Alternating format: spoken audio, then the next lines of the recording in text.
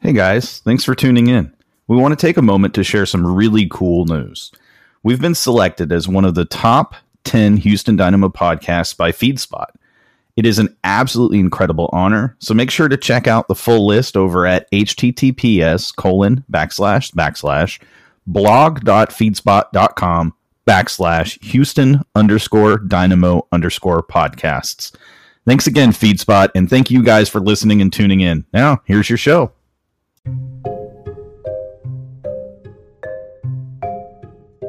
Thanks for listening to the audio-only podcast edition of our show.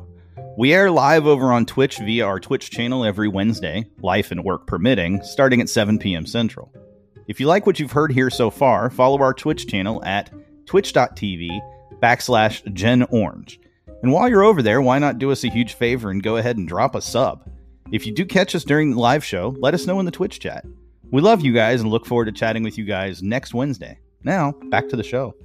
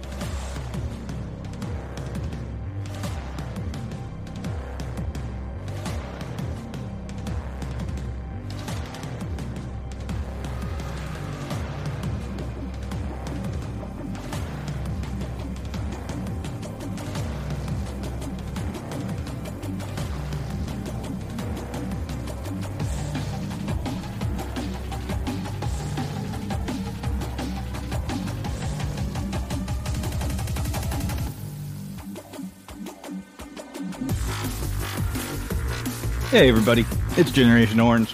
You know the show by now. I'm your co-host, Sean Ringrose, and my co-host is... Mark Segovia. What's going on, boy? What's up, Mark Segovia, who's also co-host of... Blanca Podcast every Tuesday at 7:30 in Spanish and English right afterwards. Exactly what he said. La Banca, right? That's what it is? La Banca Podcast, yeah. Nice. Anyways, we're talking, if you don't know, we talk Houston soccer, essentially. We'll talk a little world soccer, a little bit of MLS, but mostly focus on Houston soccer. Look, we got plenty to get into tonight. We're going to talk Dash. We're going to talk MLS a little bit. We're going to talk, everybody knows about it. We're going to talk the European Super League, or what was going to be the European Super League, I guess, at this point. And then we'll close out with some Dynamo talk. But, Mark, how are you? How was your week? How was the initial opening match victory parade at the Segovia household? Man, everything was great. This week's been good, really good. The opening game match was awesome, except for the rain, but it's still even more awesome the fact that, a lot of people were out there during those conditions to go support the Dynamo in the opening match. Really good first game. Happy for Memo scoring the first goal of the season. Happy for Ureta getting that first goal out the way for him on a new club. Should look great. A lot of the new guys look great. Boniek looks like a defender of the year candidate in one game.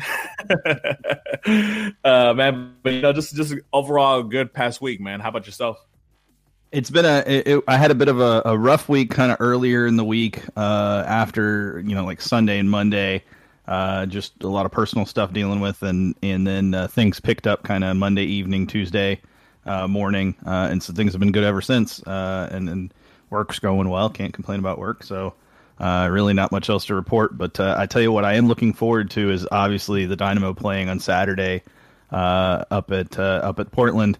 Going to be a real test, and I think this is honestly the first real test for the team this season. We'll see how that goes, but. First, like I said, let's talk some Dash, man. Out there proving some stuff to the league and to detractors, if you will. Jake, I'm sure will love. By the way, hello, Jake. Hi, Jake. Jake's in chat tonight. Jake, a huge Dash supporter, huge Dynamo supporter. What was that? Jake from State Farm? Jake from State Farm. Jake from Hawaii. Not direct from Hawaii, but yeah, not direct from Hawaii, but Hawaii all the same. Mahalo ohana. And then, so, the Dash have, they just played against Seattle. And one of the key things about that match, and it's the same thing that we talked about when they faced Chicago, Drake from State Farm. Oh, that's even funnier. We were talking about on the last show how much the Dash missed their international and U.S. women's national team attackers. Rachel Daly, Nichelle Prince, Sam Mewis. Technically, you can throw Chapman in there. You can even throw Sophie Schmidt in there.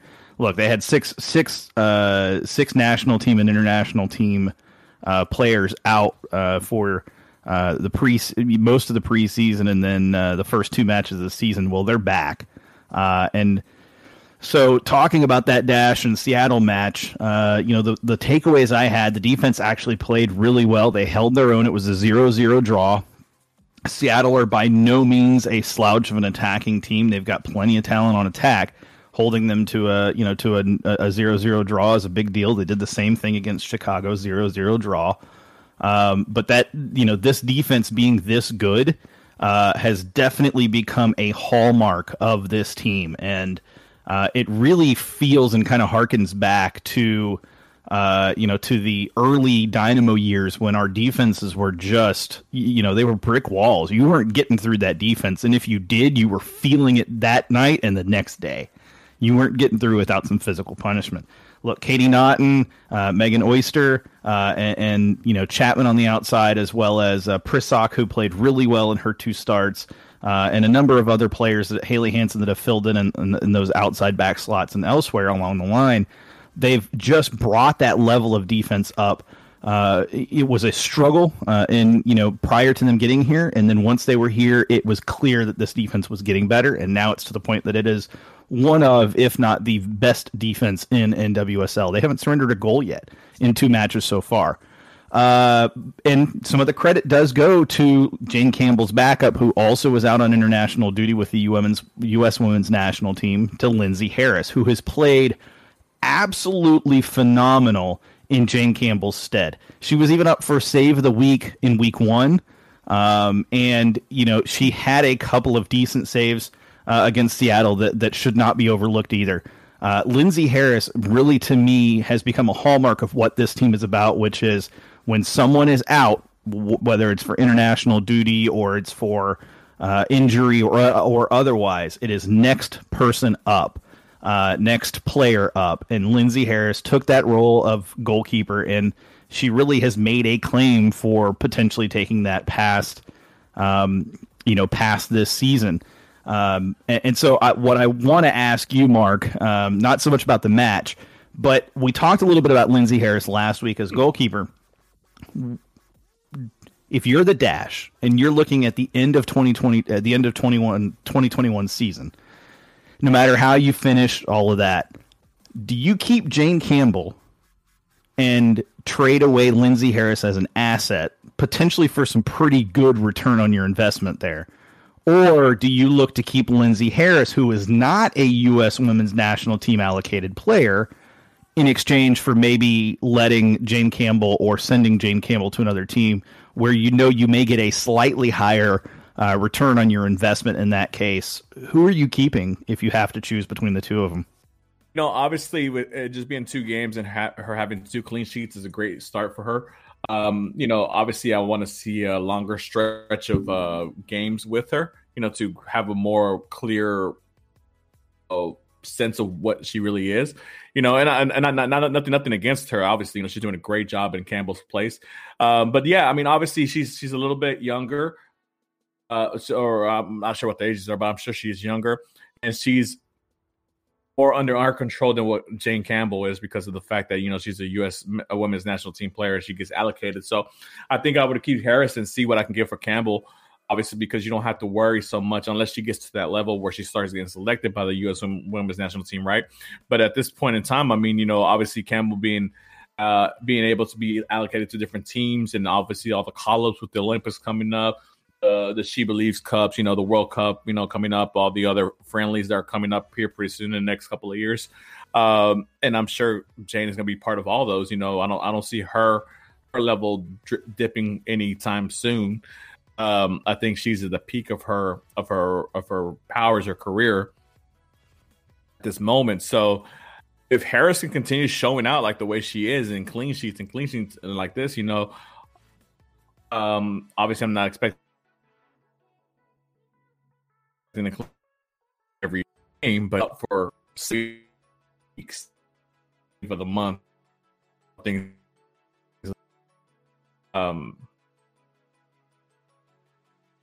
I would keep Harris and let Campbell go. Okay. Just FYI, Mark, you were breaking up just a little bit there. I got what you were saying, but you were breaking up. Yeah, I was. I thought Nestor just said in chat, Mark, you're getting cut. And I was like, damn, just like that. You're out, bro. Done. The reason I asked the question is it's pretty clear, right? You're going to have to make the decision at some point. Is it Harris? Is it Campbell? I don't know what the Dash desire. I'm sure if they could figure it out, they would keep both. Never hurts to have a quality backup that clearly could be a starter. But I think at the same time, you have to respect Lindsey Harris as someone who is going to want to start somewhere. And if it's not going to be for you, then you need to be able to give her that opportunity elsewhere. And you're going to get a good return. It doesn't matter if it's Lindsey Harris. It doesn't matter if it's Jane Campbell. The difference between the two is Jane Campbell has more of the air quote star power because of the U.S. women's national team starts that she's had, the call-ups that she's had. And in my opinion, you leverage that. You don't know how much longer Jane Campbell is going to be that goalkeeper. You don't know how much longer you're going to be able to rely on having her as a U.S. women's national team allocated player. And what I mean by that is Campbell is going to get opportunities with the national team again at some point, probably during the Olympics is my guess. And if she does during that point, and if she shows out, then as an allocated national team player, it is very likely she may just get allocated to another team. NWSL has done that multiple times before. So why hope that that's not the case and get nothing in return when you can go ahead and work on trading her? There are going to be teams clamoring for the opportunity for a starting goalkeeper, the quality of a Jane Campbell, and keep Lindsey Harris, who you've already seen is quality enough to be a starting goalkeeper in front of this back line. Now that's the key. If you can keep this back line in the shape that it's in and in the trend that it is in, which is going up, I think it's definitely one of those times where you have to kind of figure out what is best for you. But again, consider the opportunity if you can to trade Jane Campbell. U.S. Women's National Team player is always going to net you at least a good return.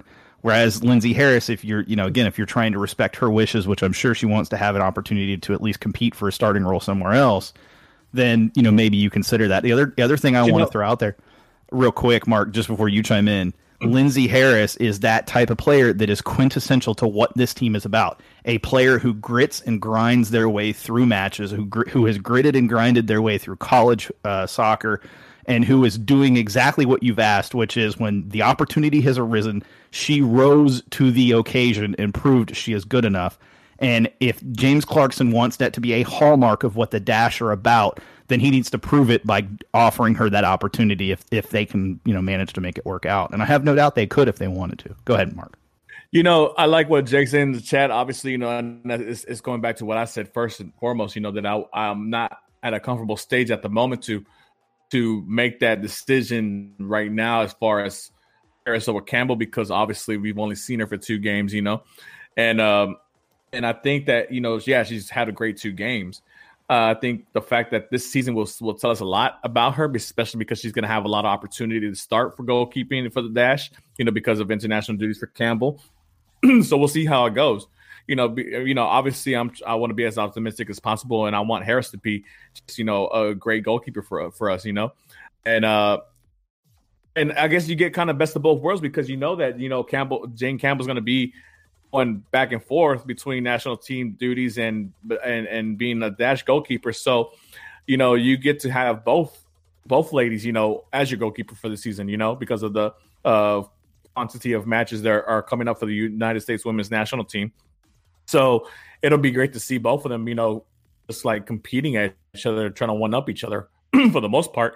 And like I said, I mean, it's if she shows out and she's holding her own and she's basically on par with Campbell, and depending on how everything goes next season, with and how you want to approach things, because like I said, I mean, I'm not in the business of selling players off either, especially our foundational players and star players who are marketable for us, because I mean, to have a United States women's national team player on your squad is always good for marketing, good for putting butts in seats, and things of that nature. I mean, she might not be the starting goalkeeper, but but they know who she is. We all know who she is, and we all know what she's done for the Dash, as of late, obviously, and how much of a figure she was to capture that Challenge Cup trophy last season, So I don't think it's one of those things where I feel that the Dash need to be in some kind of rush to do it. I mean, but if something comes up that's really juicy and, and can benefit the Dash as a whole, then, I see why not. But at this moment, I wouldn't be in a rush to. I want to see more Harris and see what she's capable of and see what her actual level is. Because, anybody can have a good 2 games, Sure. So, but once you can put a string of weeks, maybe months, maybe have a whole season of great goalkeeping, then we can talk about like, oh, okay, we got something here. Yeah, and like I said, the only reason I brought that up, again, I'm looking more at the, when the off season rolls around, not so much during the season here, but, there is the reality that, again, allocation slots are not an automatic given for any team, and at some point, NWSL is going to balance them back out again, some way, somehow. I don't know how, but we'll see. Sometimes they just assign allocation slots and nobody's ready for it. So it's entirely plausible that we could see Campbell just move somewhere else without the Dash getting any return on that investment. And so, it's something that has to be at the back of their minds. I'm not saying it needs to be at the forefront of their minds right now, but it's something they need to consider and they need to be planning for, and not just hoping it never happens. With that being said, let's move on to a Dash versus KC preview of the match coming up on Monday. What a weird day and time for a NWSL match. Daly, so we get back. Rachel Daly's back. Christy Mewis is back. Nichelle Prince is back. Alicia Chapman is back. Sophie Schmidt is back. And, of course, Jane Campbell is now back. And they will likely all start, or, Prince may not start. I'd be surprised if she didn't. They may all start on Monday, given that they'll have about a full week's worth of time back with the team prior to the next match. That's a huge boost to the attack, which has clearly struggled, missing Rachel Daly, missing Christy Mewis, missing Nichelle Prince, missing Alicia Chapman, missing Sophie Schmidt. So, it's look, the struggle we've had, in my opinion, has really been that link between the center of the pitch in front of the defense and then moving that into the attack in the center of the pitch or out wide. And clearly when you get players the level of a Rachel Daly, the level of a Christy Mewis, the level of a Sophie Schmidt, a Nichelle Prince, or an Alyssa Chapman, you're talking about improving in those areas specifically that you feel you need to improve. The one thing I think we need to be careful of going into the KC match, and this is more for Jake, is Amy Rodriguez. You have to, from a defensive perspective, you have to mark her, you have to mark her well, and you have to ensure that she doesn't get those opportunities, mental lapse opportunities. Now, the good news is, of course, we've got our center back pairing of Naughton and Oyster. We know how good our outside backs are. I'm not overly concerned about Amy Rodriguez going into this KC match, but it's definitely something to keep in mind. But look, I mean, this is going to be the first time that the national team players have been back together for the Dash in just about 4 to 5 weeks, it feels like, if not longer. And so getting them back, there is going to be a little bit of an adjustment, but I do think we see some really good moments going into this KC match, and I'm looking forward to it. Look, I'm going to go out on a prediction limb here, and I'm going to say this is going to be a 2-0 Dash victory. I feel like there will be some nervy moments late in the match where KC are pushing to trying to find a goal somehow, some way. But I feel like the ladies just step up and secured the clean sheet for the third clean sheet in a row, which in the NWSL, that's a big deal. So that's my prediction. Jake, feel free to throw your prediction out in chat. Mark, any ideas on a prediction? I'm sure you're just kind of going, I don't know. No. I mean, like I said, I dedicated myself since last season to pay attention a little bit more to the dash, and I have, I like a lot of the great points that you bring up, and as far as like the returning national team players to our squad, I'm not really expecting all of them to get playing time. I think you don't want to rush them all, especially them coming from where they're coming from and doing that stuff. I mean, I do expect some of them to get some quality minutes, especially as first subs in. I do expect Campbell to be the starting goalkeeper, though. If that be, yeah, I'm gonna go. I'm gonna go 3-1 dash. I don't know about the clean sheet, but I'm gonna go 3-1 dash. So. We'll see. Hopefully, I think we all predicted wins here. Both of y'all predicted clean sheets, but I'm going to go 3-1, and that obviously puts the Dash in a very nice position with 5 points, from the first 3 games. Yeah, for sure. So that's the end of our Dash talk tonight. We're keeping it a little short because we're only going until 9 o'clock, so it's about an hour and a half. Let's roll into some world notes real quick. Of course, the only really big world note right now that everybody's talking about and everybody has an opinion on is the European Super League, or the death thereof, as it was made clear today that pretty much all teams have withdrawn from the European Super League, and they're going to go back to the drawing board to just, to figure out all the very important. It wasn't the UEFA; it was just European, because UEFA had nothing to do with it, and that's why it failed. At least if you ask UEFA. But the reality is this is a big deal because there were 12 very large clubs across Europe that basically were willing to withdraw themselves from UEFA competitions, which includes UEFA, the UEFA European League, UEFA Champions League. Thank you. Champions League is the one I couldn't think of, and UEFA Europa League too. That counts both of them. Along with the other related UEFA smaller competitions. Their federations from the different leagues that are the different teams that came out and supported this and said that they were going to be, the founders of this league, came out and basically said, if these teams do this, we will remove them from our leagues, which was a really big, huge hurdle.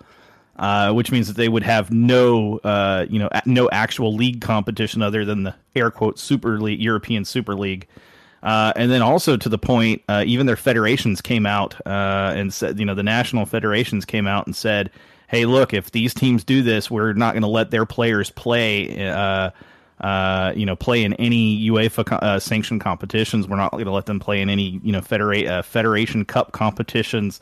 They're not going to be able to play in their national teams. They were basically very much strong-arming from a federation and from a league standpoint that these teams were not going to be in a position to throw their weight around because they're the big teams. So, Mark, I want to ask you this question. What is, in your opinion, what was the driving force between the European Super League discussion and the decisions that were made by these big clubs? And then why do you think it fell apart so quickly? Well, the driving force, obviously, with anything in the world of soccer today is money. No. So, I mean, obviously a lot of these clubs, well, the stance or the way Florentino Perez stated that, who was going to be the president of this Europa Super League, was that, these 12 founding member clubs, or 15, depending on, which other list you saw or which the 3 other clubs that were going to be included, they provide at least 50% of the fan base around the world. They provide at least 50% of the revenue all over the world, for soccer, merch, things of that nature. And they feel that they need to be compensated properly. The sad thing about this situation was that, they're battling up against UEFA and FIFA, which we both are in agreement, and I think everybody else on here is in agreement that they're no angels themselves either. So, they have a long history of corruption as well. and so it's kind of devil versus devil here in this battle of wits. And unfortunately, the reason I think that the European Super League disintegrated as quickly as it did is because they came in at the wrong way, man. They threw it out there. They just said they basically said, here it is, whether you like it or not. It just Sunday night the news popped out. Hey, all founding members, the biggest clubs in the world, they're gonna create this big Super League. It's gonna be backed by big banks, billions of dollars, $400 million fee money, $400 million given to each club just for being a participant in this club, in this league, which for those who don't know, that's 4 times the amount the Champions League makes winning the Champions League. So, with all that being said, obviously that money does a lot of work for those clubs, especially for those clubs that they feel that they provide 50% plus amount of revenue for the whole world of soccer, that they provide 50% plus of viewership from fans around the world, which there's no denying. I mean, those 12 clubs are the biggest clubs in the world. We're all fans of those clubs, all rivals of those clubs. But, the way it was portrayed and the way that they were just trying to, it was all about them and no worries about the rest of the leagues and all the small clubs and all the lower tier levels of soccer and around the world, especially in Europe. It just smelled of arrogance. I'm sorry. And obviously, to that notion, I think everybody was like, nah. And you saw the uproar. You saw the fans come out, especially in England, come out ready to let go of generations of fandom for those clubs. And we're talking about generations, people whose great grandfathers followed Chelsea, Arsenal, Manchester United, clubs of that nature. They were ready to give up on those clubs. And I'll give credit where credit is due. I'll give a round of applause to those clubs, especially City and Chelsea, for those for being the first to say, you know what, we're going to opt out. This is not what we signed up for, whatever, and we're going to opt out. This is not the route we're trying to take. Now, does this mean this is the end forever for this Super League? No, I don't think so. I think there will be a different approach later on in the future. I think it's something that needs to be more organized and dealt with along with UEFA. I think the thing is here that I think if we're looking at a silver lining from this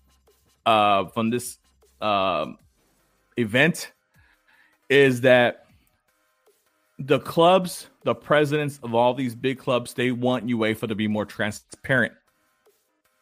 There's so much money involved with the UEFA Champions League, Europa League, Euros, obviously the FIFA World Cup, any FIFA sanctioned tournament, right? There's a lot of money involved in these tournaments, and these clubs are compensated.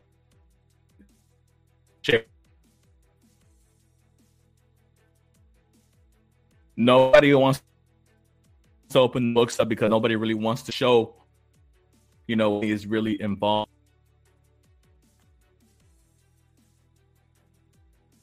Yeah, you're breaking up again, Mark. Go ahead, Sean.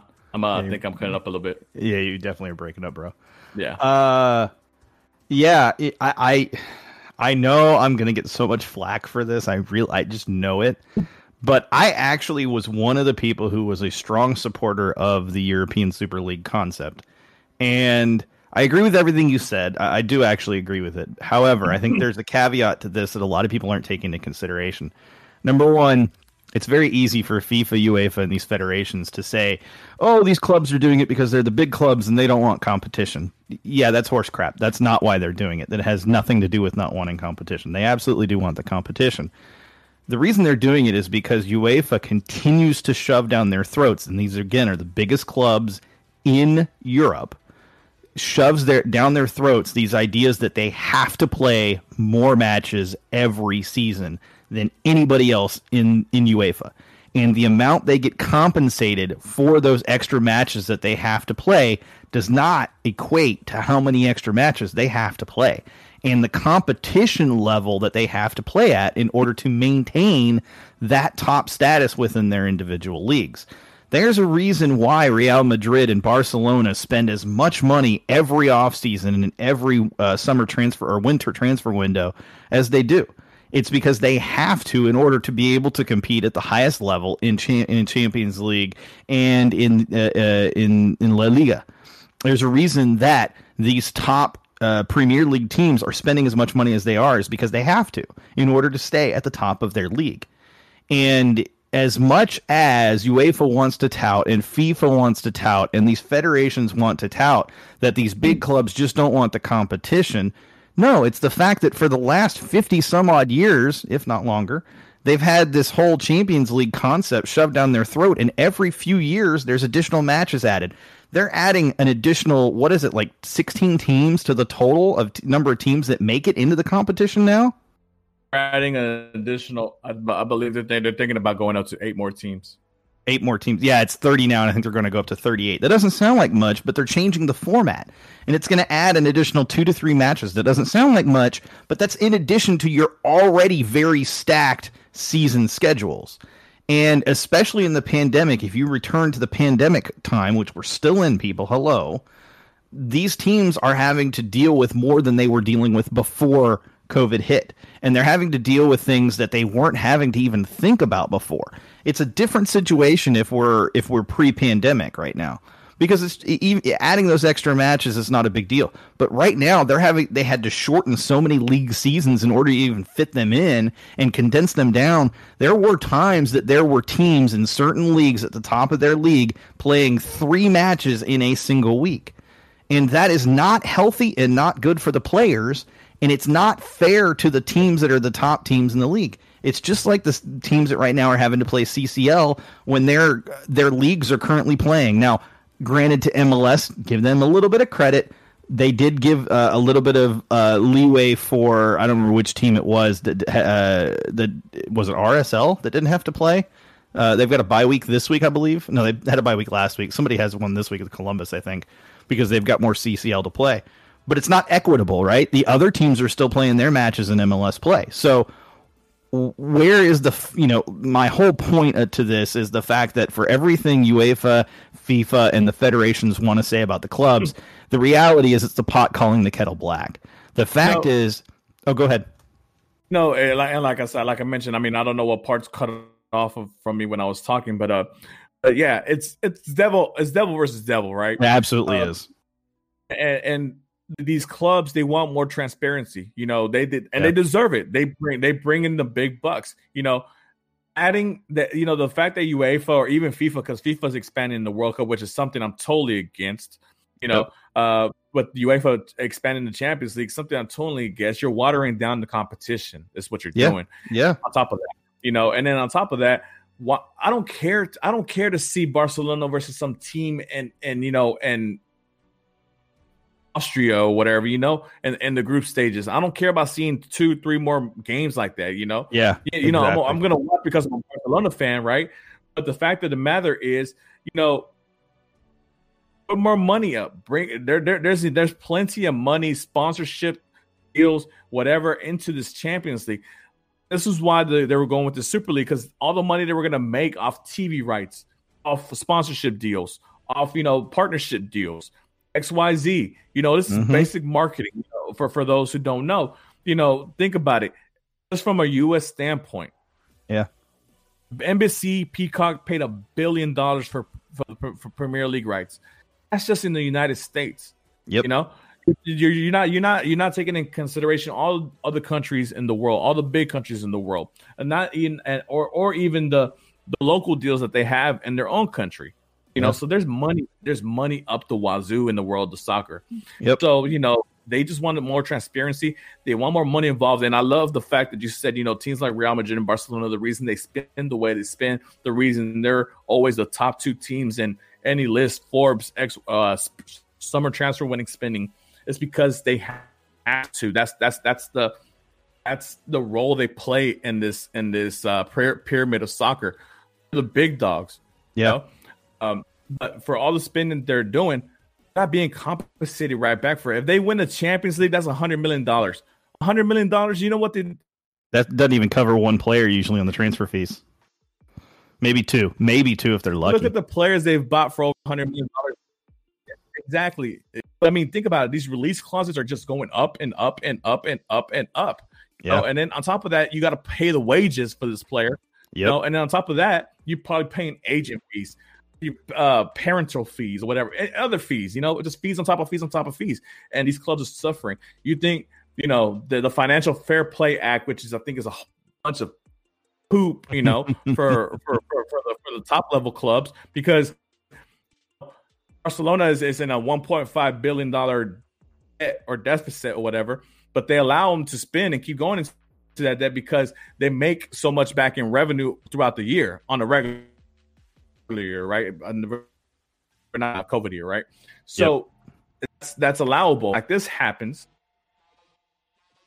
when something like a pandemic happens and it kills their revenue and their income. This is what they're stuck with a huge ass debt and a huge ass wage bill. Yeah. And again, the reason I was for this European Super League concept is because honestly, I am so anti-FIFA and anti-UEFA. Look, there's no doubt about the corruption in both of those, both of those federations, both of those organizations. There's no doubt about the amount of money that is coming in and how little of it actually trickles out to the clubs and the players respectively. And it was a chance for someone to, we've talked about this before. It was a chance for someone in the world of soccer to stand up to FIFA and stand up to UEFA. And they did it. These teams were ready to make the plunge, and they had agreed that they were going to pull out. And it was the fan backlash against it that prevented it from happening. And I get the fan backlash. I do. I understand, where they were coming from. But at the same time, I flip it around and I say, did the fans really understand what was actually happening? Or were they just looking and seeing that, oh, this is a cash grab by these teams, when in reality, it can be viewed that way, but can it be fairly viewed that way? And I think a lot of fans just jump to the conclusion that, oh, it's just the big teams, so they want to get more money. They don't want the extra competition from the lower clubs. But like you said, I'm tired of seeing Barcelona versus Slovenian Team A from their, I can't even pronounce the name, Ludogorets. I'm tired of seeing Ludogorets. I am so tired of Ludogorets. Like, why do I want to watch a team like Ludogorets play against a team like Man City, Tottenham, Chelsea, Barcelona, Real Madrid, and yet I have to watch it year after year after year because it's just the way the Champions League is. Yeah, I mean, it's a shame. And I think the fact is that they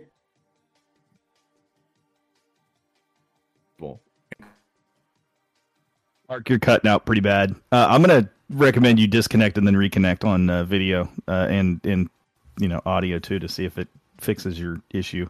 But good point, Mark. No, I'm just kidding. I didn't hear. I don't think we can hear anything of what you said. Pretty sure you just froze out, anyways. Well, we're going to move on from Super League discussion. I think we've talked about that plenty. I want to talk about MLS notes real quick. We've got just a few that I want to run through. Mark's not here, so I guess I get to just run through them, which is yay fun. So obviously my big note, and this is just because it's kind of made me laugh, made me chuckle to see this, but Chicharito actually did something for LA Galaxy in their opener, scoring that goal. It was an impressive goal, don't get me wrong, but Chicharito, where'd that come from? I haven't seen that from him in a while. Then of course we moved to the Seattle match versus Minnesota. Did Minnesota just not realize the season started? Were they still in preseason mode? Seattle destroyed them 4-0, 4-0, man. Are you kidding me? And Seattle never looked like they were not in control of that match. Every moment, if he does, Nestor, it's no big deal. But in no moment of that match did it feel like Seattle was not in control of that match. Minnesota never looked in that match. It was so crazy. Then you have Montreal, suddenly a dark horse candidate for MLS Cup contenders. I mean, they looked absolutely brilliant in the attack against, notching 4 goals against Toronto FC, a team that a lot of pundits had very highly in their power rankings. Then, of course, we move on to Atlanta. Atlanta playing against Orlando. Atlanta pulling out a 0-0 draw against Orlando doesn't sound great when you think about how much firepower Atlanta theoretically has between Josef Martinez, Kubo Torres, and a host of other players, Ezekiel Barco. But the fact is, there's my beautiful face. I love it. Atlanta has a really good defense, and it's kind of confusing because it's not what I pegged Atlanta as. But something to take a thought about. Is Atlanta's defense really as good as we saw, or is it maybe the fact that Orlando's offense just needs some time to figure some things out? Orlando has a lot of good attacking players, especially now with Pato coming in. It's hard to say, but I would like to think that maybe Orlando's offense just needs some time, and the next time those two teams meet, it's going to be a different story. Finally, my MLS notes, and this one, everybody's going to love it. Austin proved they absolutely are not good enough to stand toe-to-toe with LAFC, and once LAFC decided to take the match, they did so very strongly, in my opinion. Austin is going to struggle to score goals this season. I wanted to call this out because all of the pundits, every analyst you looked at, had Austin higher than the Dynamo, had Austin even higher than FC Dallas. Following their loss to LAFC, a lot of pundits and analysts are backtracking, and they're reducing the hype on Austin just a little bit and saying maybe they're not as good as we thought they were going to be. How could you look at this team on paper knowing full well players coming into MLS from outside of MLS usually have a period of transition, and it's usually not the very first moment. It takes time. Am I still on? Nestor, are we good? I'm starting to wonder now because it just said welcome to the chat room.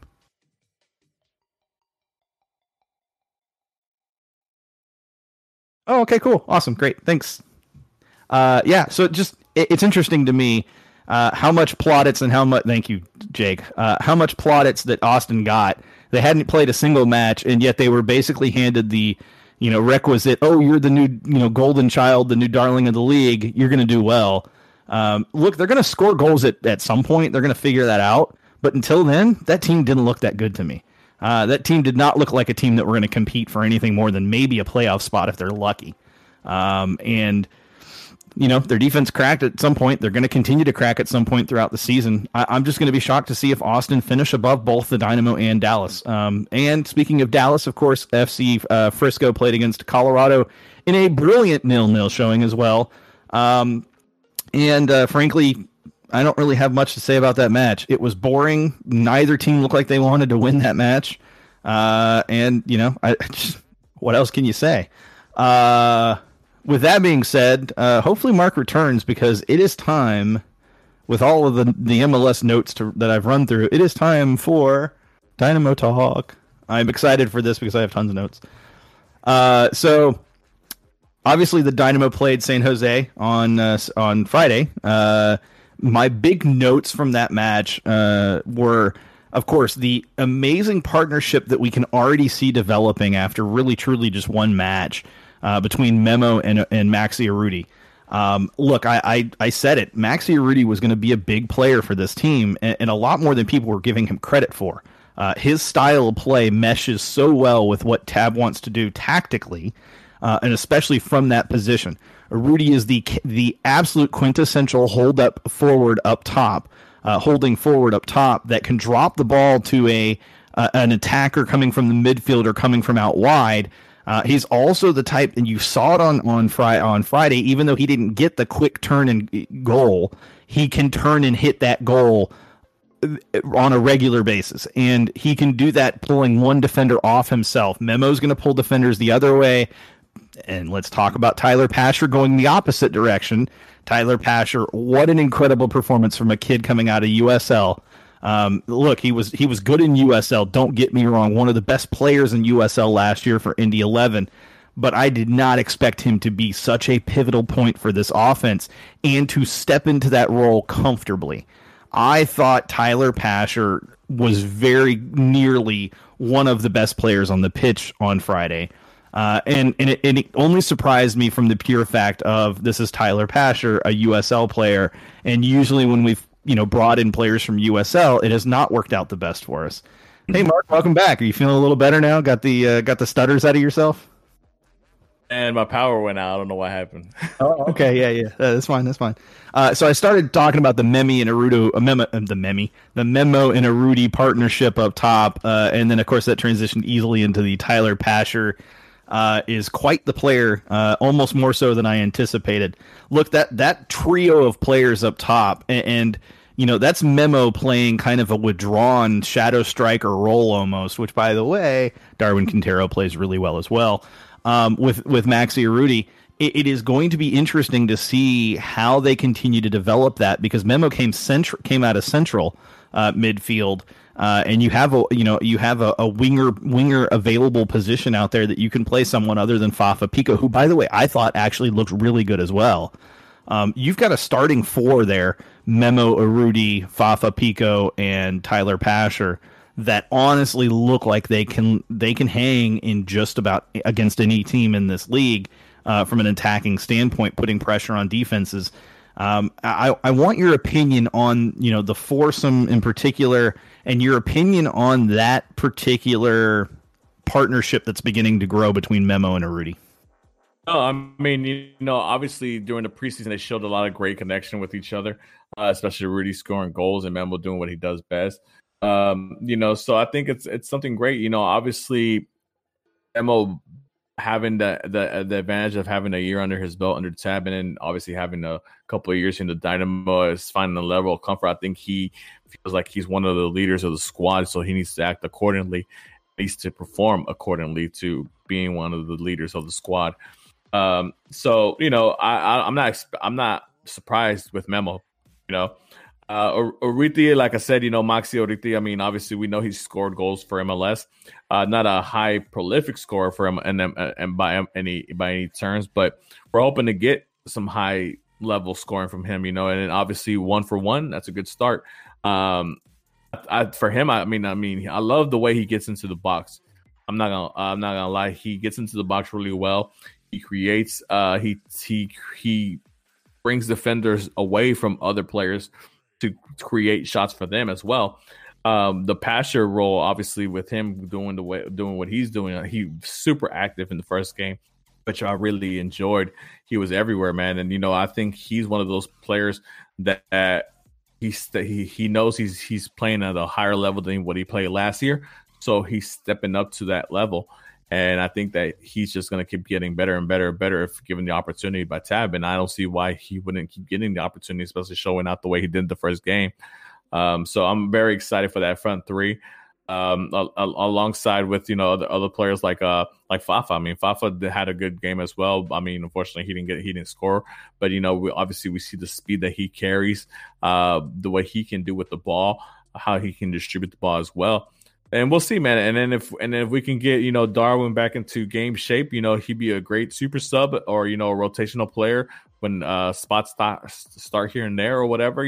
So it'll be all great by then, hopefully. So, but like I said, it was against San Jose, so we'll take it with a little bit of grain of salt. It's not the biggest club, or the hardest club in the team. I think they were ranked alongside us as last place to win the MLS Cup as far as odds go in gambling terms. But this Portland game is going to be very interesting, and I think that this will showcase how much of a growth the team has gone from year one under Tab to year two. I certainly agree. I even have it in my notes. It is easy, I think, to get a little extra hyped because of how well we played, especially early in that match. But this was San Jose. This was a team that had not played anything more than a single preseason match prior to this match, and it was against USL competition. It wasn't even MLS level competition. And so they were a team that showed how ill prepared they were for this particular match. Along the same point, I think it's important to keep in mind, too, that what Fafa Pico does on that other side away from Tyler Pasher opens up Tyler Pasher to make those runs around his defender between the two, the outside defender and the center back, and pull the other guy away from Arudi, or pull the other guy away to give Memo a run into the box. Look, the way that Tab has implemented these front four creates opportunities across the line. And when if Darwin Quintero decides to get himself fit again and ready to play matches, there's an absolute opportunity for Darwin Quintero coming off the bench or otherwise to have significant impacts on these matches. You get a creative player like a Darwin Quintero linking up with a player like Maxi Urruti or linking up with a player like Memo in this formation with the two wingers that they have. There's a ton of magic that can happen. Are we going to see it this season? I don't know, because it comes down to Darwin Quintero buying in. And I'm not certain Darwin Quintero at this point has bought in. Clearly, he didn't come into preseason match fit or even close to it. He didn't take fitness seriously, or if he did, he clearly didn't show it. He looked gassed the few times that you saw him out on the pitch in preseason. And for a player at his age to be in that position, it tells me he probably didn't work out as hard during the offseason as he probably should have. And he probably just said, oh, my body will figure it out. It's no big deal. With that being said, I want to give a shout out to four other players real quick. Number one, I want to give a shout out to Joe Corona in his first MLS match for the Dynamo. Looked incredible, in my opinion. He had a few very important key stops. He pivoted the ball incredibly well. He created opportunities. He made incredible passes. In fact, I believe he had the assist on Memo's goal. He was good at pivoting the ball out wide when he needed to. He was good at helping to create those opportunities without getting too far up the pitch. And when he needed to retreat to cover back on the defense, he was there to help kill the counterattack. It's hugely important, especially when you're now playing a true defensive mid formation. You need one of those D mids, one of those players to be a pivot, and Joe Corona is absolutely, without a doubt, that pivot.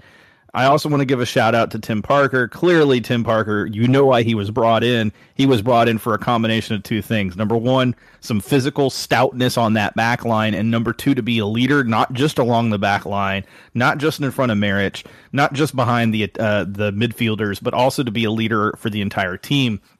And Parker proved it. There were moments in that match that clearly Parker was that leader, vocally not afraid to go and talk to the referee when it was called for, and clearly he was willing to stand up for his players. And I applaud that so much, because Boney, God bless his soul, is just not a physical player to that extent, and Parker is. Parker can back it up with the physicality, and it just, to me, when you have a center back that is that type of player, it's just a different feeling when a guy like that is back there in front of Maric. Finally, I got two more, sorry. I want to shout out Boney himself. Look, he was completely playing out of position. He is not a center back. I don't even know if he's ever played center back in his career anywhere for any team.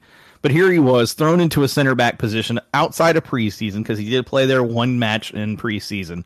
But he was out of his position, and he looked, for the most part, pretty comfortable, but he definitely had those few nervy moments that you look out for. I think with the way that Boney played, I still think we're probably likely to see Fuenmayor out there at some point against Portland. My hope is Boney probably starts. My hope is that Fuenmayor at least gets a half out there to get some of those game minutes underneath him next to Parker, because it looks like Bartlow is not going to be available for a little while. Who we're really counting on, which is kind of crazy to think coming out of the MLS draft. But injuries happen, concussions happen, you have to give them time to heal.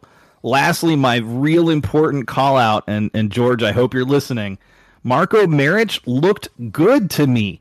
The one goal that was conceded, he had nothing he could do about that goal. That goal was an incredible shot by a player that nobody expected to have that level of a shot. The Frenchman, I don't even know his first name, but last name was Marie. I mean, what a shot. The rocket just into the corner of the goal. Just, again, nothing Maric could do about it. He looked good in the other opportunities he had to kill, the other saves he had to make. I thought his defense definitely helped him out, but that's what you expect. Is your defense to be able to help you out, and having a better defense in front of him, having a center back, in front of him who he knows he can trust in, it's going to create better chances for Maric to be in better positions overall. So, those thoughts on any other players you want to give a shout out to, or anything like that, Mark? No, I mean, yeah, for sure. Like, El Presidente, Oscar Boniek, obviously the fact that, he's out there starting for an, 8th consecutive season under the Dynamo, so great achievement for him. Not in his usual position, like you said, center back, but it's a good way to extend the career to go from a midfielder to a center back. So maybe it's something that he's interested in, extending the career a little bit.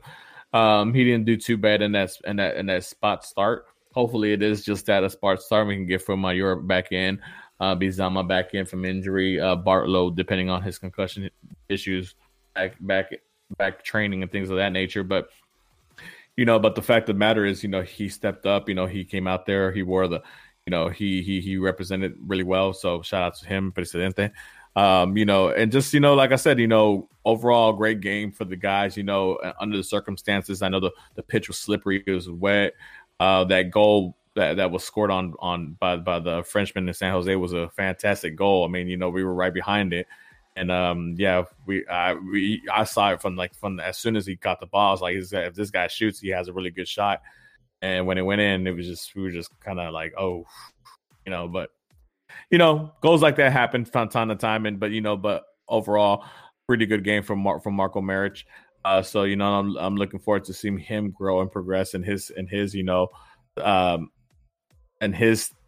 position as goalkeeper for the Dynamo. So we'll see, man. I mean, 1 for 1, 3 points. You can't ask for anything else. All you can ask for is the win and the 3 points, and that's what the Dynamo did, and that's what they achieved. And now we're on to Portland. And that's exactly it. You can only play who the league puts in front of you to play. You can't opt to play a different team. That's not how this works. So you got to play who you play. And San Jose was the first team the Dynamo had to face, and they did what they needed to do. Just enough. Some would say there were chances for San Jose that Wando missed. I still don't understand how you missed that. We were right behind the goalkeeper. He went into that mindset of U.S. men's national team against Belgium. Man, it just felt so much like that miss. Just like what? How? Open goal. Goalkeeper nowhere in sight because he just got horribly. He had just saved the ball and it just bounced to Wando, and Wando just didn't have a quick enough reaction time to get it on frame. I mean, he had enough to kind of kick it, but it was nowhere on frame. Yeah. With that being said, let's talk Portland. So Dynamo versus Portland. We know that's coming up on Saturday. There's a couple important things to keep in mind regarding Portland. Number one, Portland are definitely a better test for this new look Dynamo than San Jose could ever hope to be. And it's not a knock against San Jose. It's just how good Portland are. Some important things that I take away tactically from having watched Portland in the past, especially their match against Vancouver. You got to close on Valeri quickly. You cannot give Valeri space. I think towards the end of the match, especially late in that second half, the Dynamo tended to give a little bit of too much space to the San Jose players. Especially their attackers. You got to close on them. If you're going to play that high press, you got to keep pressing. You can't let off the gas. You have to keep the pressure on them. Number two, you have to mark Darren Asprilla tight and physical. Look, this is a guy who is slippery and who will get behind your defense. At some point, Marco Maric is going to have to come up with a really big save to prevent Asprilla from getting a goal. However, keep in mind, Darren Asprilla plays very similar to how Memo did in that home opener. He's going to play off the forward, which is Franco Mara, if I'm not mistaken. He plays off their forward, off their striker, and he's going to come in for those opportunities. So it's on the Dynamo to make sure that they are very cognizant and aware, especially during the match, especially late, where Darren Asprilla is, where Diego Valeri is, and where the other Portland attackers are. And it's going to come down to Joe Corona, Matias Vera, and it's going to come down to Memo Rodriguez, even for good portions of this upcoming match, playing the same way they did against San Jose, closing those spaces, not giving them the extra room, making sure to keep that pressure on, making sure the press is being effective. There will be opportunities on goal. It's obviously very important we score when we have opportunities. It's an away match. The number one thing that's been a struggle for the Dynamo going back at least 10 seasons, it has been away record. We suck away. It's just the fact of the matter. It is time for us to change that. I think this match against Portland might be one of those opportunities to do so, but we have to play physical. We have to play hard, especially early. We cannot come out flat.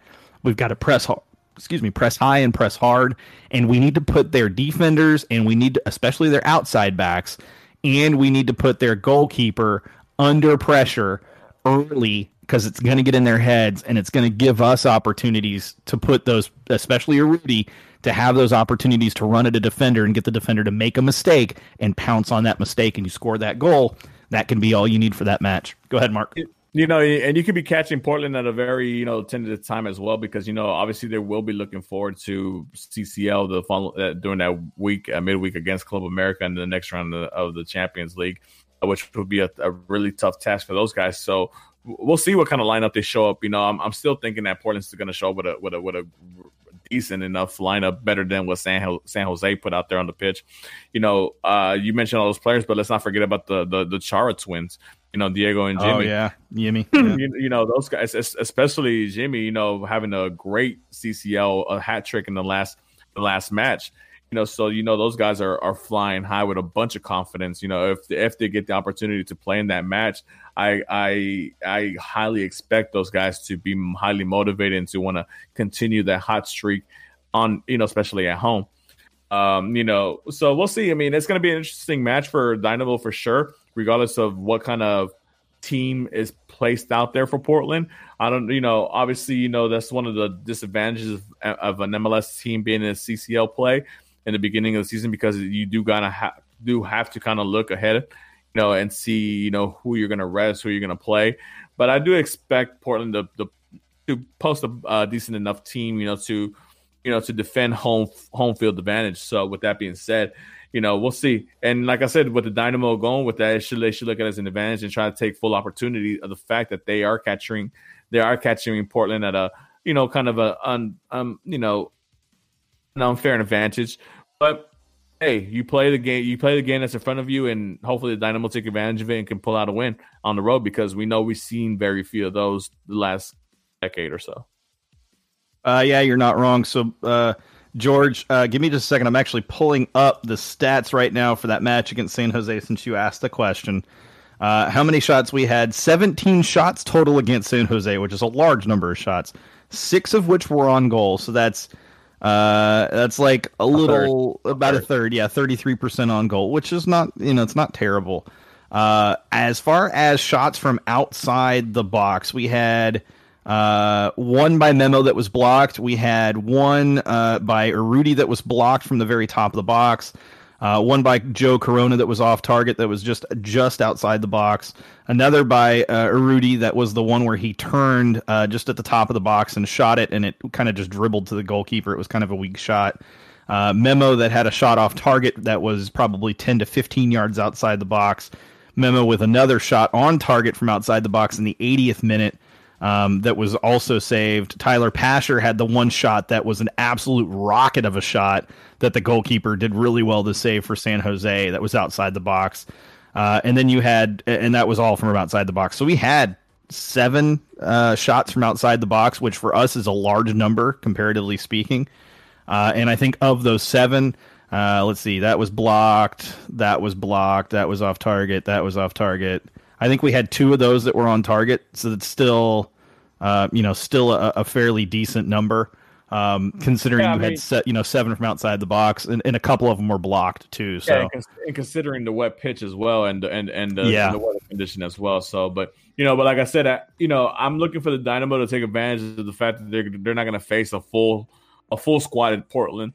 So, I'm thinking they're gonna pull out the win, man. I'm nothing too crazy. Maybe a 1-0 to win if they do win it, but I think that they're gonna shock a little bit and pull out the win for the guys this Saturday, which I really hope they do, because it'll be a nice treat for the fans, and especially going forward to the next home match against LAFC the week following.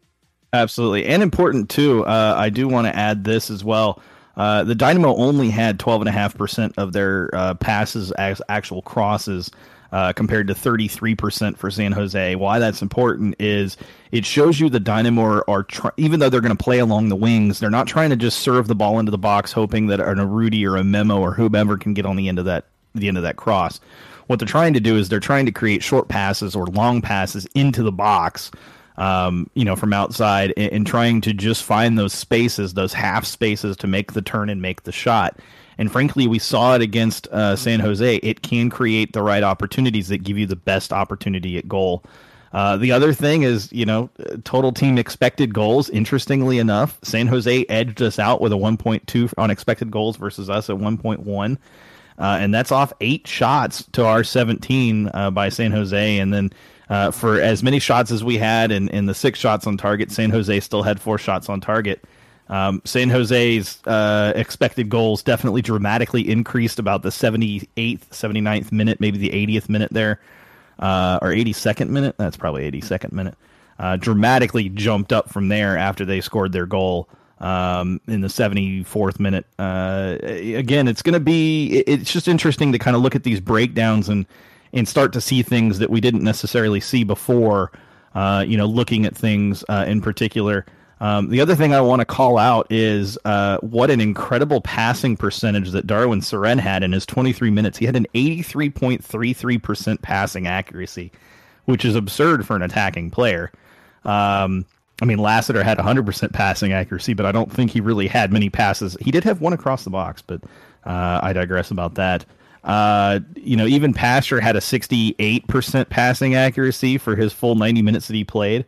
You kind of go through and realistically everybody, I think, except pretty much Fafa, Pico, and Lundqvist had a pretty decent passing game, above a 60% for just about everybody. Even Memo had a 64%. It was a good game overall. It was good to get out of the gate, and now we just need to keep that momentum, keep that push, and be willing. Wow, I didn't know that. So Boney, talking about Boney, he had an 86% duel percent. So that's aerial duels. He won 86% of his aerial duels. This guy is not tall. So for him to win 86% of his aerial duels means he was marking well as a center back. That's incredible to me. I didn't know that. Wow. Okay. Anyways, any other thoughts on that match, Mark? No, it's, and it just shows the great level of depth that the Dynamo have now this season compared to last season, Obviously, you mentioned Seren, who came on for Corona after, he came out. He seemed like he was a little bit hurt at the end, but he came off and Seren came in.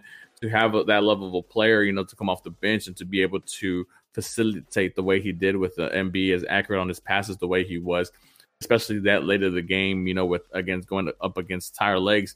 That's a huge advantage for the Dynamo to have somebody like that and to create the attacking process from the defensive process. So like I said, hopefully they take full advantage of the fact that they're gonna play I'm thinking a weaker Portland side, and they take full advantages and steal some points in Portland, man. I'm hoping for the win, but if we come out there with a tie, I'm not against that either. Yeah, I wouldn't. I definitely want to. You go out in every match expecting to get expecting a win, playing for the win. You don't go out there playing for the draw for sure. I think we'll be able to tell from the lineup that that Tab picks whether he's going out there for a win or for a draw. But Portland are no slouches. I think it's going to be an entertaining game. I think it's going to be a fairly back and forth game match. A lot of attack both ways, and defense is having to come up big. I wouldn't be surprised if Portland have the majority of possession. It's something that they traditionally, do. But they're coming off a loss against Vancouver, so they have something, an extra edge, I bet, to their play that they didn't have against Vancouver. And they're coming home. This is their home opener. Portland at home, or Portland away, I should say, for us, is not an easy place. I think the last time we got a win there was Morrow in that moment in the playoffs. Look, we got to do it. We got to go there and we got to prove that we belong.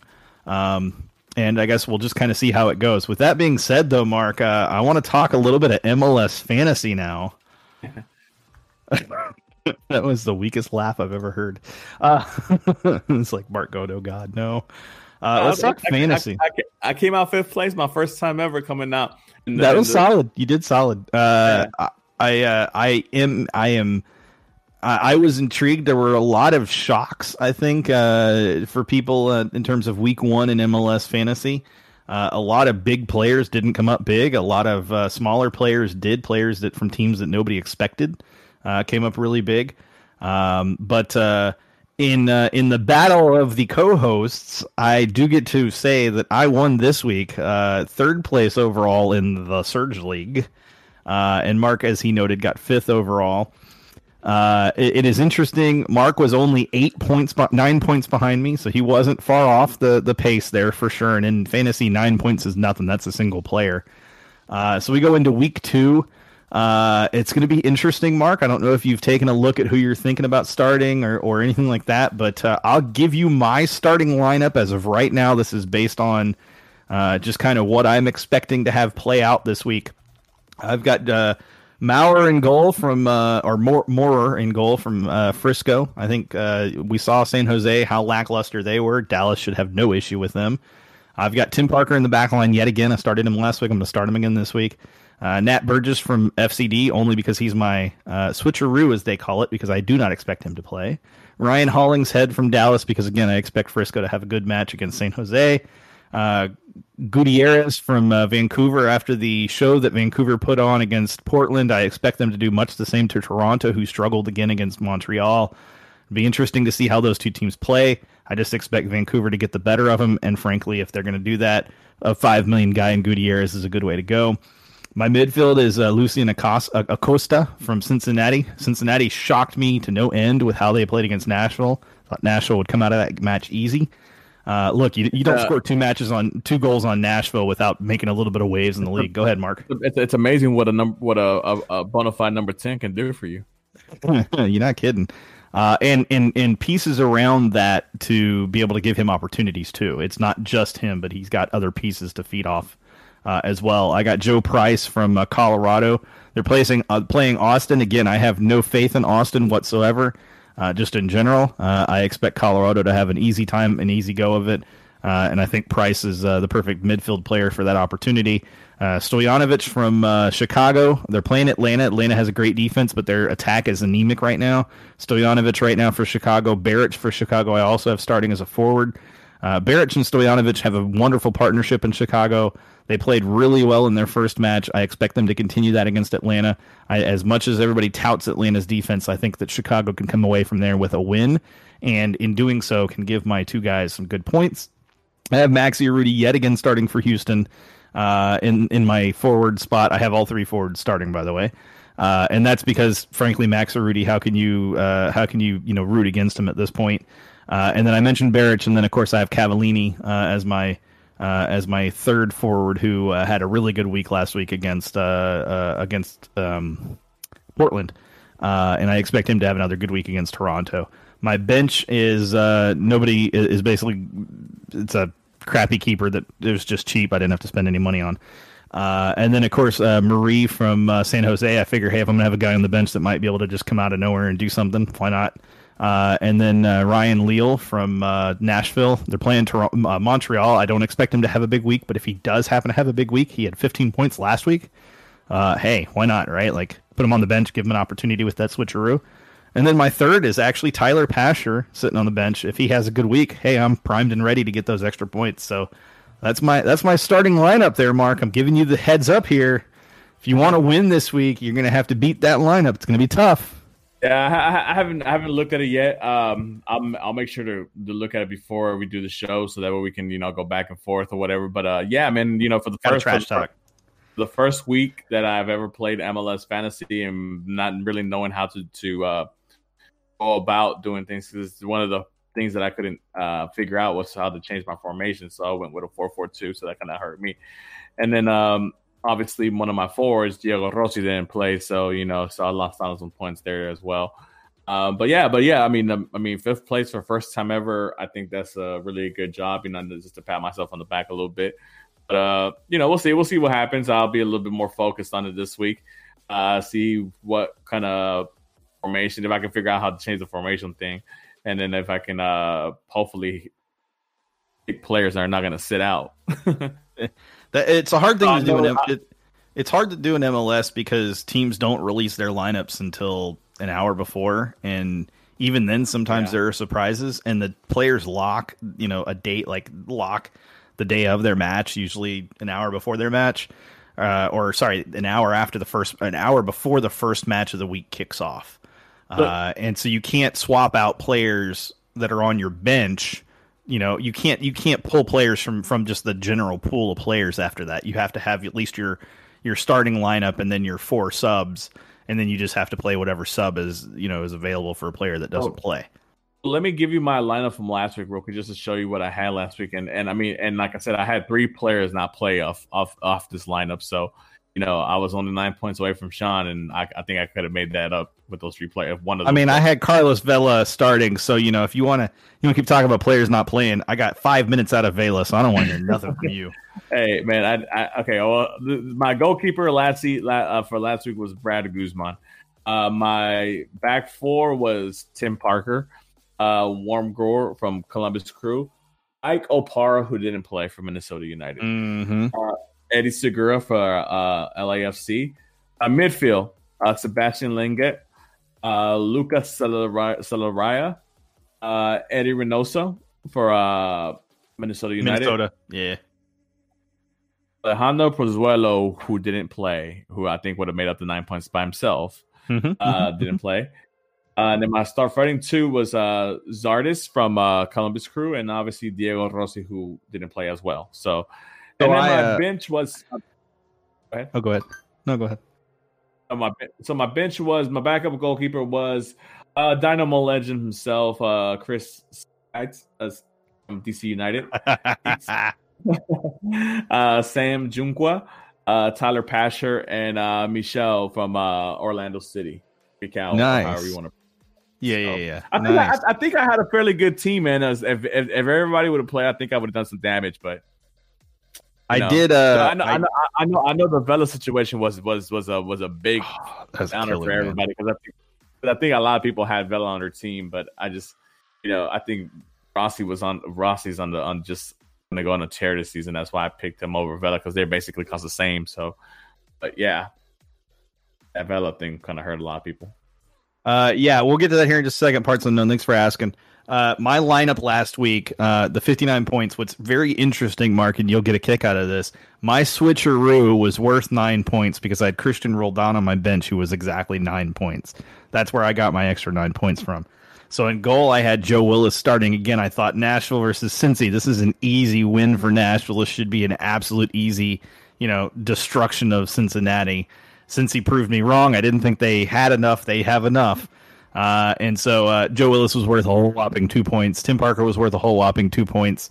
Lovitz from Nashville was worth 8, so that was a good move by me. Fontas from SKC was worth 5. Those are decent points for a defender. Mukhtar was worth 5 points from Nashville. Valeri was only worth 4. I expected more from Valeri. He let me down. Montero from Philly was worth 5 points. My forward line, Carlos Vela, worth 1 point. Thanks again, Bob Bradley. F you. Franco Jara from FC Dallas was worth 2 points. And Maxi Rudy, my cap, by the way, really good move by me, was worth 16 because you get double points for your captain. So he's actually worth 8 points on the week. I got 16 for him. I felt pretty good about that at the end of the week. This week is going to... You don't get... So... Bench players. We're just talking about how many points bench players get. There's a thing called a switcheroo in MLS Fantasy. This is going to be MLS Fantasy 101. There's a thing called a switcheroo. What it is you play a player in your starting lineup that has the lowest likelihood of starting for their team, which means they're not, or even getting any minutes. If they get no minutes and they don't play at all for their team throughout the week, then your highest, the substitute with the highest points gets automatically substituted in. So Nat Burgess for FCD did not play. He's a $4 million player that I would have essentially had on the bench. I knew he wasn't going to play. So I started him, knowing full well that he wouldn't play. My bench of Zarek Valentin, Christian Roldan, and Jack McGlynn, and the only reason I had McGlynn on there is because I knew he wouldn't play either. But that meant that I was going to get the better point total from either Zarek Valentin or Christian Roldan. And it is up to whoever plays better that they're the ones that get automatically substituted in. You want to use your switcheroo in that way, and you want to have 2 players on your bench that you think could have good matches so that you can take the better of the 2 matches. And again, Christian Roldan, 9 points, definitely helped me get to the 3rd place last week. Huge shout out to Sergio and J Lo, who tied for 1st place last week in the Surge League with 70 points. I mean, whopping me by 11 points, and the rest of the league wasn't even close. I expect a better week from me this week. I really do, but it's always a flip of the coin as to how things go. One word of advice to anybody playing MLS fantasy: always remember your best bet is to go with the team or the players from the home team in a match, because they typically will have the better of the chances. They will have more points in fantasy, unless it's a big superstar player like a Carlos Vela. With that being said, there were a couple of questions asked about a couple of players. One was going to be one was in relation to injury updates for Minor, and the other was for Ethan Bartlow. Ethan Bartlow, as far as I understand it, is still out with a concussion, still nursing a concussion, still going through concussion protocol. He has not returned to practice as of yet. Again, there's still a couple of days this week for him to get into practice, but I still wouldn't expect him to start. Minor Figueroa is still out, related to what we believe is the COVID-19 protocols. It's undisclosed at this point, but my suspicion is it's something related to COVID-19 protocols. Probably had to self-quarantine for 2 weeks is my guess. We'll see him back out there at some point in the next week or two. That leaves Fuenmayor, who has been back at practice this week.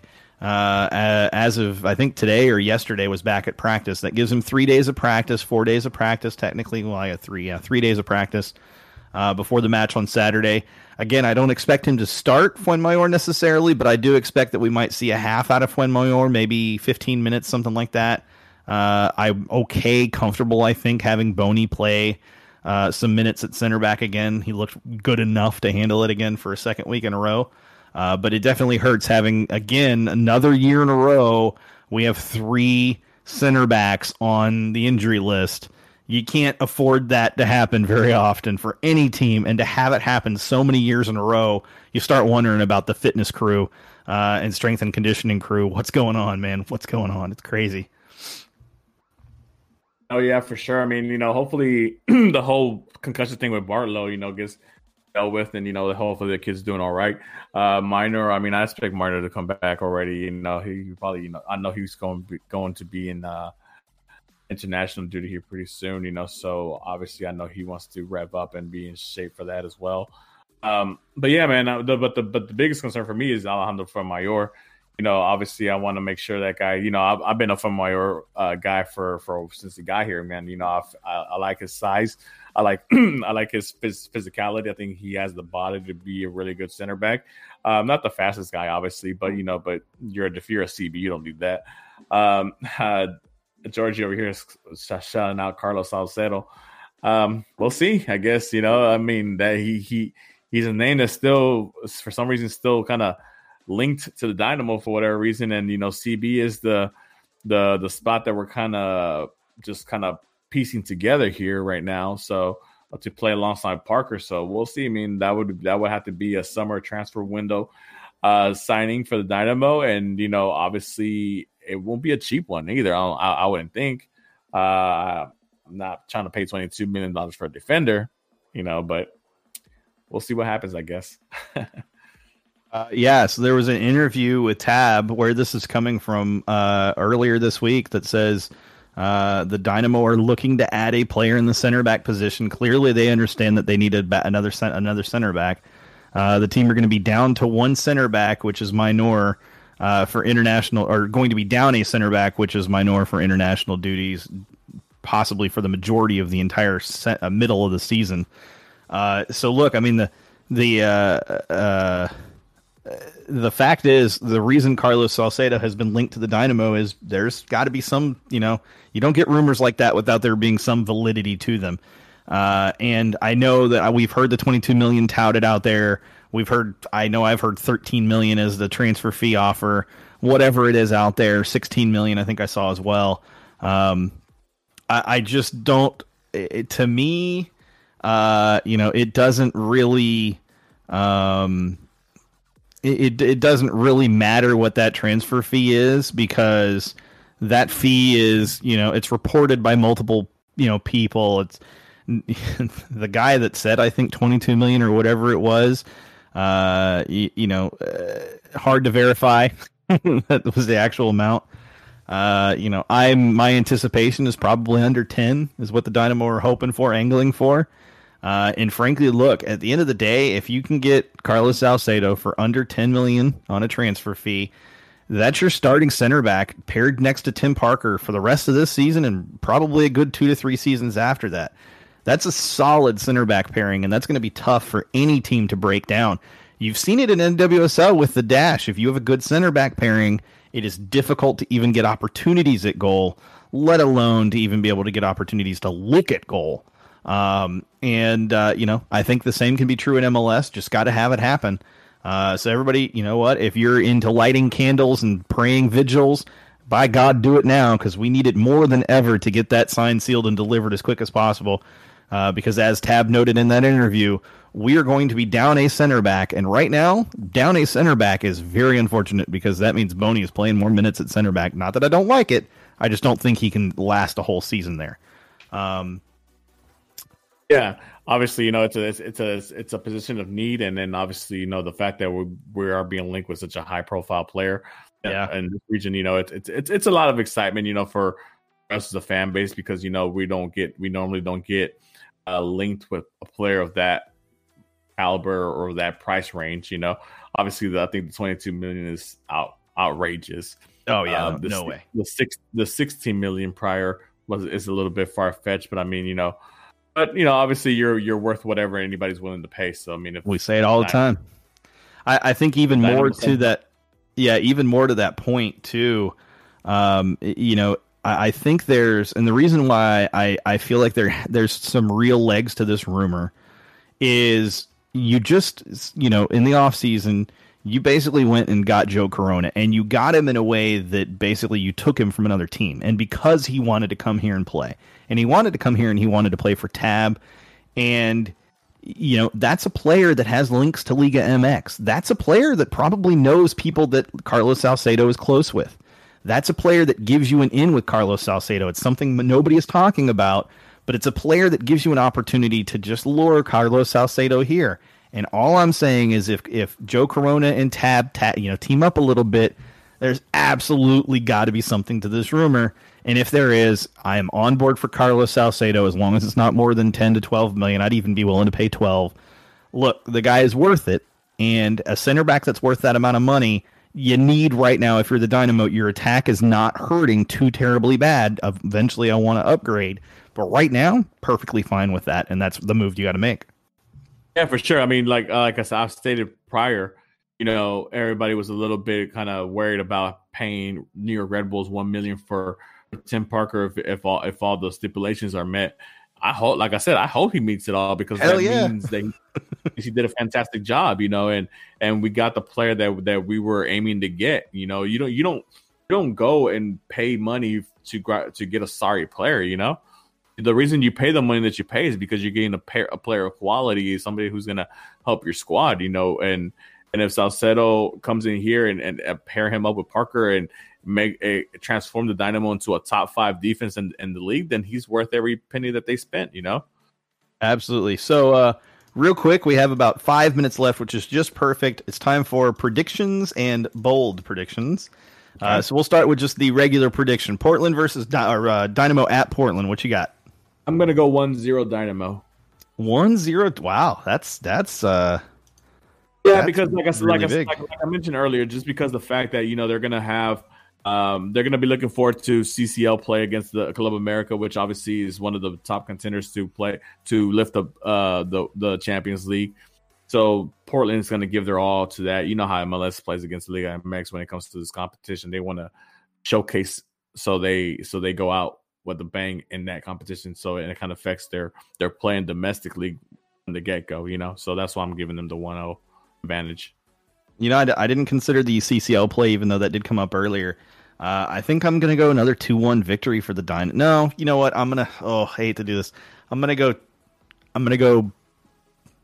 2-2 or 2-2 draw.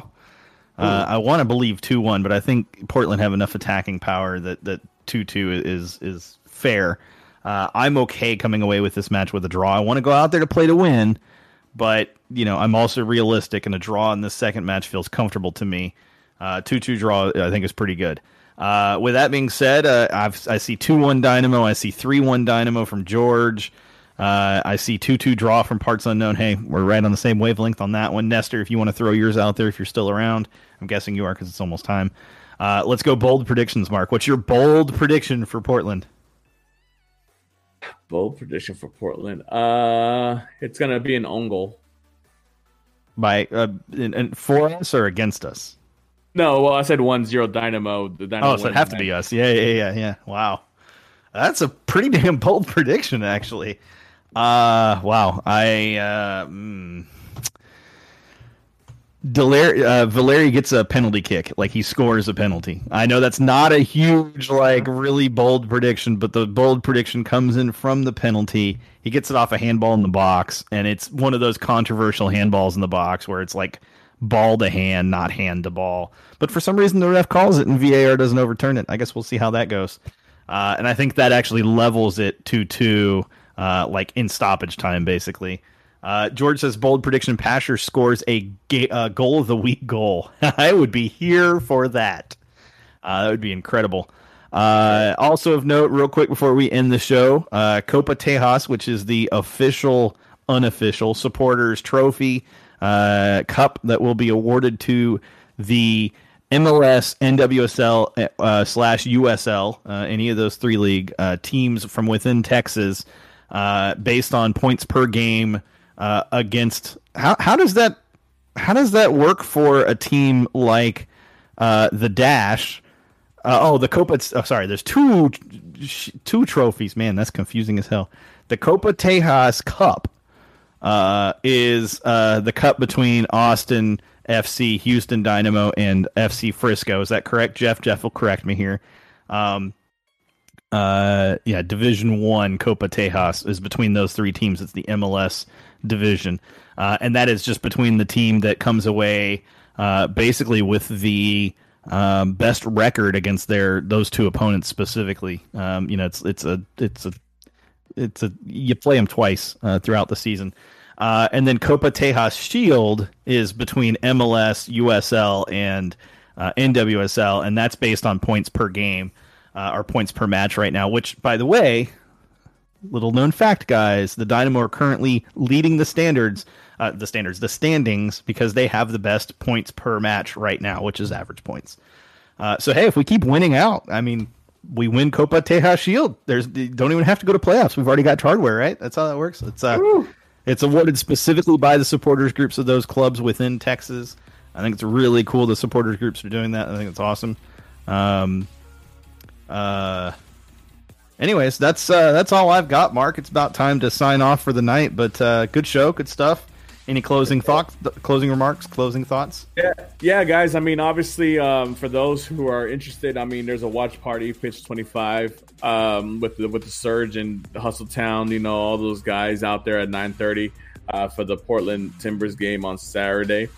Go out there, man. Support, man. You know, whether you're a part of the supporter group or not, man. You know, get to know your fellow Dynamo fans. It'll be a joy to have you guys out there. You know, and check that out. Myself, I won't be there this week. I was there last week for the opening match, and I will be there for the LAFC match the next week. Sean, you said you were going to be there? Yeah, I will be making the celebrity appearance, if you will. No, I'm just kidding. I'll be making the appearance. Go out there and shake hands with Sean, man. I will be shaking hands. No kissing of babies this week. COVID's still a thing. But I will be shaking hands. Actually, I'll be giving fist bumps. We don't shake hands right now. I'll be giving fist bumps out. I will be out there this Saturday at Pitch 25. I will not be out there for the May 8th match, unfortunately, May 1st match. Sorry, May 1st match against LAFC. I have prior engagements to deal with. But I will be out there this Saturday. So if you guys are out there, come say hi at Pitch 25. I'll be out there hanging out with the Surge, Jeff, Sergio, Nestor, and all of the rest that are showing up. It's going to be a good time. Lots of beer flowing. I can guarantee you that. Lots of food to be shared, I'm sure, as well. Just come have a good time, say hi, and hang out and have a good time. Go Dynamo. All right, guys. Thanks for tuning in. We appreciate it. Make sure, real quick, got to do the rundown. Make sure you check us out on Twitch, twitch.tv/Generation Orange. Make sure you check us out on anchor.fm when I can remember to do the actual audio, anchor.fm/Gen Orange. Check us out on Twitter. That's at Gen Orange Radio. Mark is at Chase Agovia. I am at Sean Ringrose. Make sure you check out the LaBanca podcast. You can check them out on YouTube. I'm sure we'll have the link posted. I'm sure Mark will be happy to post that from the Gen Orange account sometime later this week when they go, not later this week, early next week when they go live. And then, of course, make sure you check out Nestor as well at LilNest25 on Twitter. And check out SGL. It's getting ready to start back up here in the next couple of months with a really cool thing you guys need to pay attention to. It's going to be awesome. With that being said, guys, hold it down. H-Town.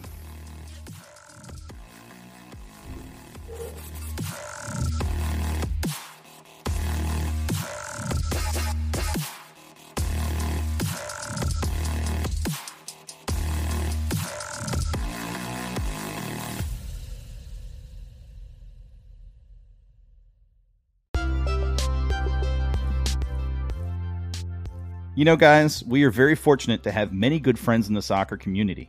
But the one we are most grateful for is Jen Cooper, a.k.a. Keeper Notes. Jen is an absolute gold mine of wisdom, experience, and advice. And Mix Zone, that's Mix Zone with 2 X's, is one of the best women's soccer podcasts running today. Check the podcast out at https://bgn.fm/podcasts/the-mixed with 2 X's -zone. Or just check out the Keeper Notes Twitter at Keeper Notes. Hey, thanks for listening. Enjoy the show.